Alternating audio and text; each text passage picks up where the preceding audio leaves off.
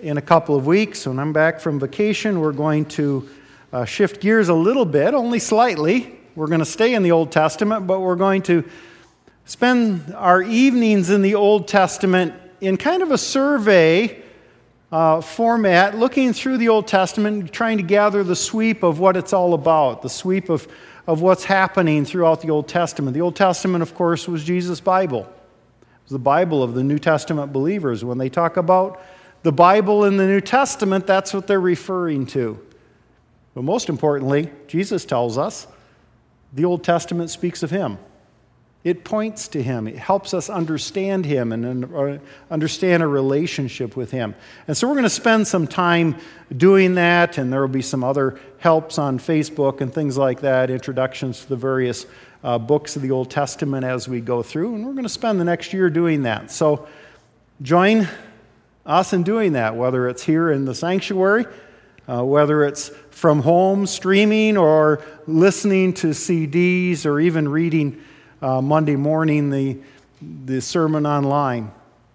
We look forward to spending some time in the Old Testament and see how it points to Jesus. But we're going to conclude our look at the Psalms with Psalm 2. Now, we began the summer looking at Psalm 1, and that's a logical place to begin. And in that psalm, we looked at two ways of life. The righteous person who follows God's Torah, God's law, His teaching in Scripture, and those who take their lead from the world and the world's value systems and the peer pressure that comes from the world. So the book of Psalms begins then with a call to the right way of life versus the wrong way of life for an individual. But as we noted at that time, there's good evidence that Psalms 1 and 2 may have actually been one psalm, or at least meant to be read back to back. And as Psalm 1 gives way to Psalm 2, we move from the way of the individual to see how the individual is influenced by the way of the world. And we already get a glimpse of that in Psalm 1, but it kind of comes to a head when we see the way of the world often reflected in this psalm and God's response to it. Psalm 2. Why do the nations conspire and the peoples plot in vain? The kings of the earth rise up and the rulers band together against the Lord and against His anointed, saying, let's break their chains and throw off their shackles. The one enthroned in heaven laughs. The Lord scoffs at them. He rebukes them in His anger and terrifies them in His wrath, saying, I have installed my king on Zion, my holy mountain. I will proclaim the Lord's decree. He said to me, you are my son. Today I have become your father. Ask me, and I will make the nations your inheritance, the ends of the earth your possession. You'll break them with a rod of iron. You'll dash them to pieces like pottery. Therefore, you kings, be wise. Be warned, you rulers of the earth. Serve the Lord with fear and celebrate His rule with trembling. Kiss the Son, or He will be angry, and your way will lead you to your destruction. For His wrath can flare up in a moment. But blessed are all who take refuge in Him. Would you join me in prayer? Father God, as we come before You from a world that seems at times to simply be out of control, I pray that You would help us to see from this psalm and from our knowledge of You that You are in control. And help us to believe that and live that way in the coming week for Jesus' sake. Amen. From medieval times, jesters were employed by noblemen to entertain themselves and their guests at parties. Then by the 17th century, court jesters, otherwise known as licensed fools, were on the payroll of most palaces. Their duty was to improve the mood of the king, make him laugh. But it was a rather tenuous position. If the king didn't laugh his head off, you might just lose yours. Well, Psalm 2 also talks about some fools making the king laugh. But they're not paid to make him laugh. In fact, he says they will pay. If the licensed fool was in a dangerous position, the fools of this psalm are walking an even thinner line. And what's more, this king is the God of the universe. It doesn't take much of an eye to look around and see that there are plenty of fools today causing God laughter, derisive laughter, thundering from his heavenly throne. The psalm is shaped by a series of 4 speakers, it seems. The narrator introduces the rebellious rulers of the earth in the first 3 verses.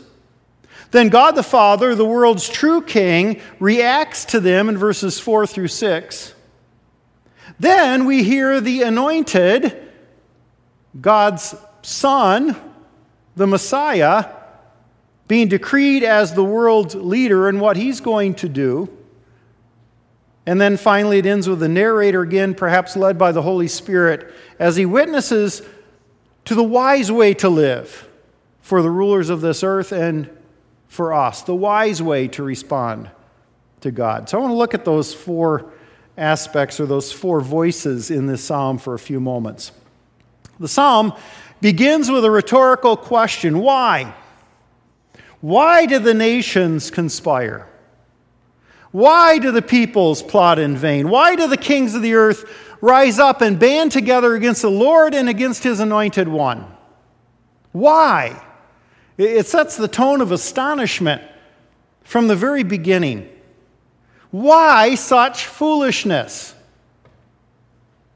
Now, in the ancient Near East, when a ruler of one of the great empires died, the subject nations saw the opportunity to quickly burst the chains of slavery before the new king was established, or enemy nations saw an opportunity to wedge in and wage battle perhaps against that nation before their king was established. Perhaps there was a situation like this in Israel at the time. Perhaps this is the setting for this psalm. Enemies from within or from without trying to break with this new king. But God the king, for Israel was a theocracy, remember, ruled by God. God the king makes it clear rebellion against God's chosen king was tantamount to rebellion against God himself. Now, even if there was a situation like this being addressed, there's a bigger issue here. The larger issue is simply rebellion against God. And especially if it's connected with Psalm 1, this psalm is still dealing with the wise way to live and the foolish way to live. And it's real folly, says the psalmist, to make enemies with God. There's also a question of the identity of the king in this passage. This may very well be dealing with the situation in King David's day. Many believe it's David's coronation ceremony. And yet, if any psalm is messianic, that is, speaks of the coming Messiah, it's this one. In fact, it uses the very word Messiah, Mashiach in the Hebrew, but translated often anointed or anointed one. And not only that, this is one of the most quoted psalms in the New Testament. So it ultimately speaks, if it may start by speaking about David, it ultimately speaks of the rebellion of the world's leaders against the Messiah to come, Jesus. In fact, in Acts 4, verses 24 through 27, the disciples make it very clear that this is about Jesus. They actually quote the first 2 verses and then tie it directly to specific events of their day. Why do the nations conspire and the peoples plot in vain? The kings of the earth rise up and the rulers band together against the Lord and his anointed one. Indeed, Herod and Pontius Pilate met together with the Gentiles and the people of Israel in this city to conspire against your holy servant Jesus, whom you anointed. They said, this psalm is being fulfilled in our day with those odd bedfellows of Herod and Pontius Pilate, of the Jewish leaders, probably the priests in particular, and the Romans. But this psalm also speaks beyond the first century. James Boyce calls this psalm an expression of the human heart against God. An expression of the human heart against God. How many today aren't trying to break the chains and throw off the shackles of God's rule over and his will for our lives? Psalm 2 is a warning that in every age, people try to replace God's anointed one on the throne with something else, with someone else, and usually with themselves. Is that ever true of us? Do we ever play the fool by thinking that our way is better than God's way? That we would be better off ruling the throne of our own lives? Are we willing, like many people, I think, many Christians, to want Jesus as our Savior, but not really want him as our Lord? We want him to save us, but we don't necessarily want him to boss us around. In what ways are we, through our plans, our decisions, our lifestyle, our actions, trying to put ourselves on the throne? Well, at least the court jesters would peek out of the corner of their eye to gauge the king's reaction to see if heads would roll. But here the king has to get their attention.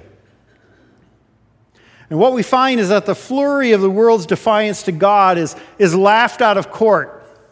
They've made a mockery of God and his Messiah, and he mocks them in return with a two-sided laughter, a laughter of hilarity, but also a laughter of anger. You see, God does not tremble at the world's rulers. God does not tremble at the world's rulers. But, as one commentator puts it, he laughs at these great imbeciles. And it's a laughter of derision. He scoffs at them. This is what human attempts to throw off God's rule deserve. James Boyce says it's understandable that sinners should want to reject God's rule. That's what sin is. A repudiation of God's rule in favor of one's own rule. But the hilarity lasts only so long, and then God's laughter turns to a sharp rebuke. How dare you? How dare you? I have established my king. I think this laughter is the kind of laughter that must have been thundering from heaven when Karl Marx called religion the opiate of the people. Or when the movement of the 60s and 70s said, God is dead. Every age has heard the derisive laughter of heaven at the arrogance of mankind. C.H. Spurgeon pointed out that in the late 3rd and early 4th centuries, the Emperor Diocletian, a great enemy of Christianity, struck a medal which bore the inscription, "The name of Christianity being extinguished."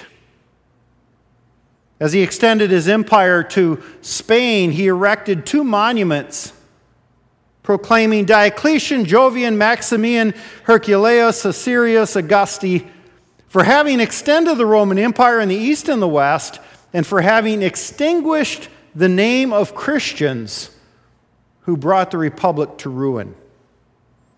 And the other monument said, Diocletian, Jovian, Maximian, Herculeus Assyrius Augusti for having everywhere abolished the superstition of Christ and for having extended the worship of the gods.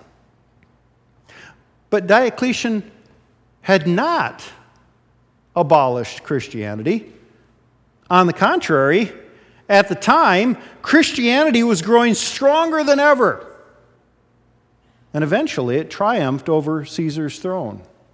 It outlasted the Roman Empire. There is a certain comfort in God's laughter for Christians.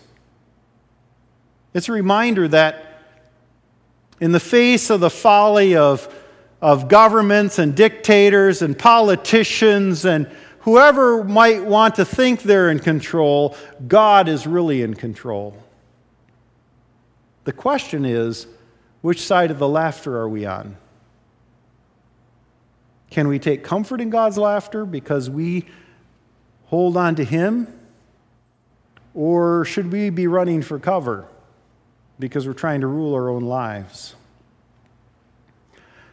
Well, in verses 7 through 9, then, a royal decree follows the laughter, a promise of support and stability for the anointed king, David perhaps, but ultimately Jesus the Messiah. For while some say this is about David, and it probably was in its original context, New Testament Scripture has always treated Psalm 2 as about Jesus. The author of Hebrews quotes verse 7 twice in referring to Jesus. But we actually hear an echo of this psalm combined with a couple of other Scripture passages at Jesus' baptism and at His transfiguration, when the Father from heaven affirms on both occasions, "This is my Son. Today you are my Son. I have begotten you. With Him I am well pleased." There's also, of course, the future sense to this. I will make the nations your inheritance. You will break them. Hebrews 2 quotes the psalm we started with, Psalm 8. Verses 4 through 6, and actually reads in there that it's about Jesus at that point, and about the Father placing everything under Jesus' feet. But he notes that at present that's not happening completely. We don't see everything subject to Him. That is still to come. Jesus is Lord, but there are still many, like the fools of this psalm, the rulers who resist Him. And then the Father promises him an iron scepter.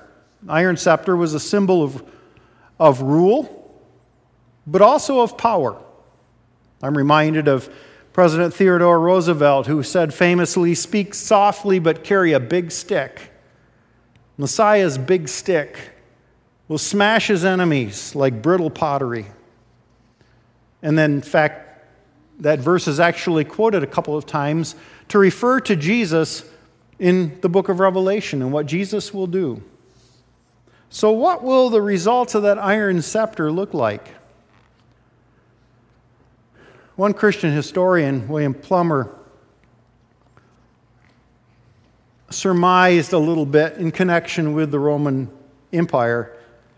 He said, of 30 Roman emperors, governors of provinces, and others in high office who distinguished themselves by their zeal and bitterness in persecuting the early Christians, one became speedily deranged after some atrocious cruelty. One was slain by his own son. One became blind. The eyes of one started out of his head. One was drowned. One was strangled.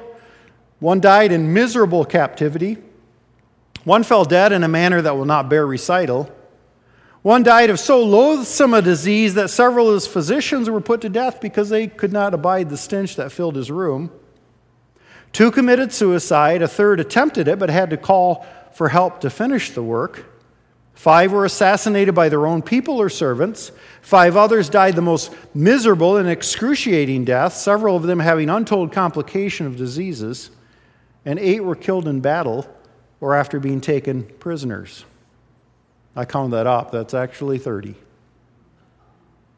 But then he says, among those was Julian the apostate.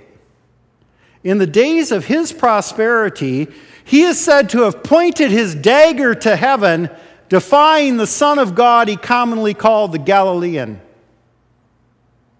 But when he was wounded in battle, he saw that all was over with him, and he gathered up his clotted blood and threw it in the air, exclaiming, "Thou hast conquered, O thou Galilean." There's a lot of people that are going to find that out someday. Thou hast conquered, O thou Galilean. Our job is not to rebel. Our job is to simply carry the message of God's decree and of Christ's rule to our world. To proclaim to our world the rule of King Jesus. The narrator then issues words of warning and witness to those who have not yet bowed the knee to King Jesus. Harry Ironside suggests that this is the voice of the Holy Spirit, whose role it is to draw us to Jesus. What does he say? First, be wise. Get smart, wisen up. Don't be fools, but get your act together before it's too late, because an iron scepter beats a clay jar any time. Second, serve the Lord. Serve the Lord with both fear and joy. That is, a joy mixed with awe and reverence. Remember who you're dealing with, the Lord of the universe. And then kiss the Son. That was an act of obedience and submission to the King. And whether or not one believes in Jesus as Lord, Paul reminds us that one day every knee will bow and every tongue will confess who he is. One day he comes as judge, which means wrath and destruction for some. And yet, says the psalmist, blessed are all who take refuge in him. Blessed are all who take refuge in him. Do we need the warning today? Are we putting ourselves in the throne that belongs to Jesus Christ, the throne of our lives? Or can we take comfort in the blessedness that awaits those who take refuge in him? As James Boyce reminds us, the rulers of the world rage against Christ, but why should you? The hands he holds forth for you to kiss are the hands that were pierced by nails when he was crucified in your place. That is, our judge is our Savior. The King of Heaven will have the last laugh. Which side of the laughter will we be on? Let's pray. Father God, we thank you that you are King. We thank you that you have established Jesus as the King of this world. We have to admit, Lord, sometimes it doesn't seem like there's much control going on in our world. And yet we have faith in you. We have faith that you are going to bring everything to its proper conclusion, a conclusion that then just opens the way into eternity. We thank you for those promises. Help us to trust in them, whatever comes our way this coming week. We pray in Jesus' name. Amen. Let us praise the name of Jesus. All hail the power of Jesus' name. Let's stand and sing the four stanzas.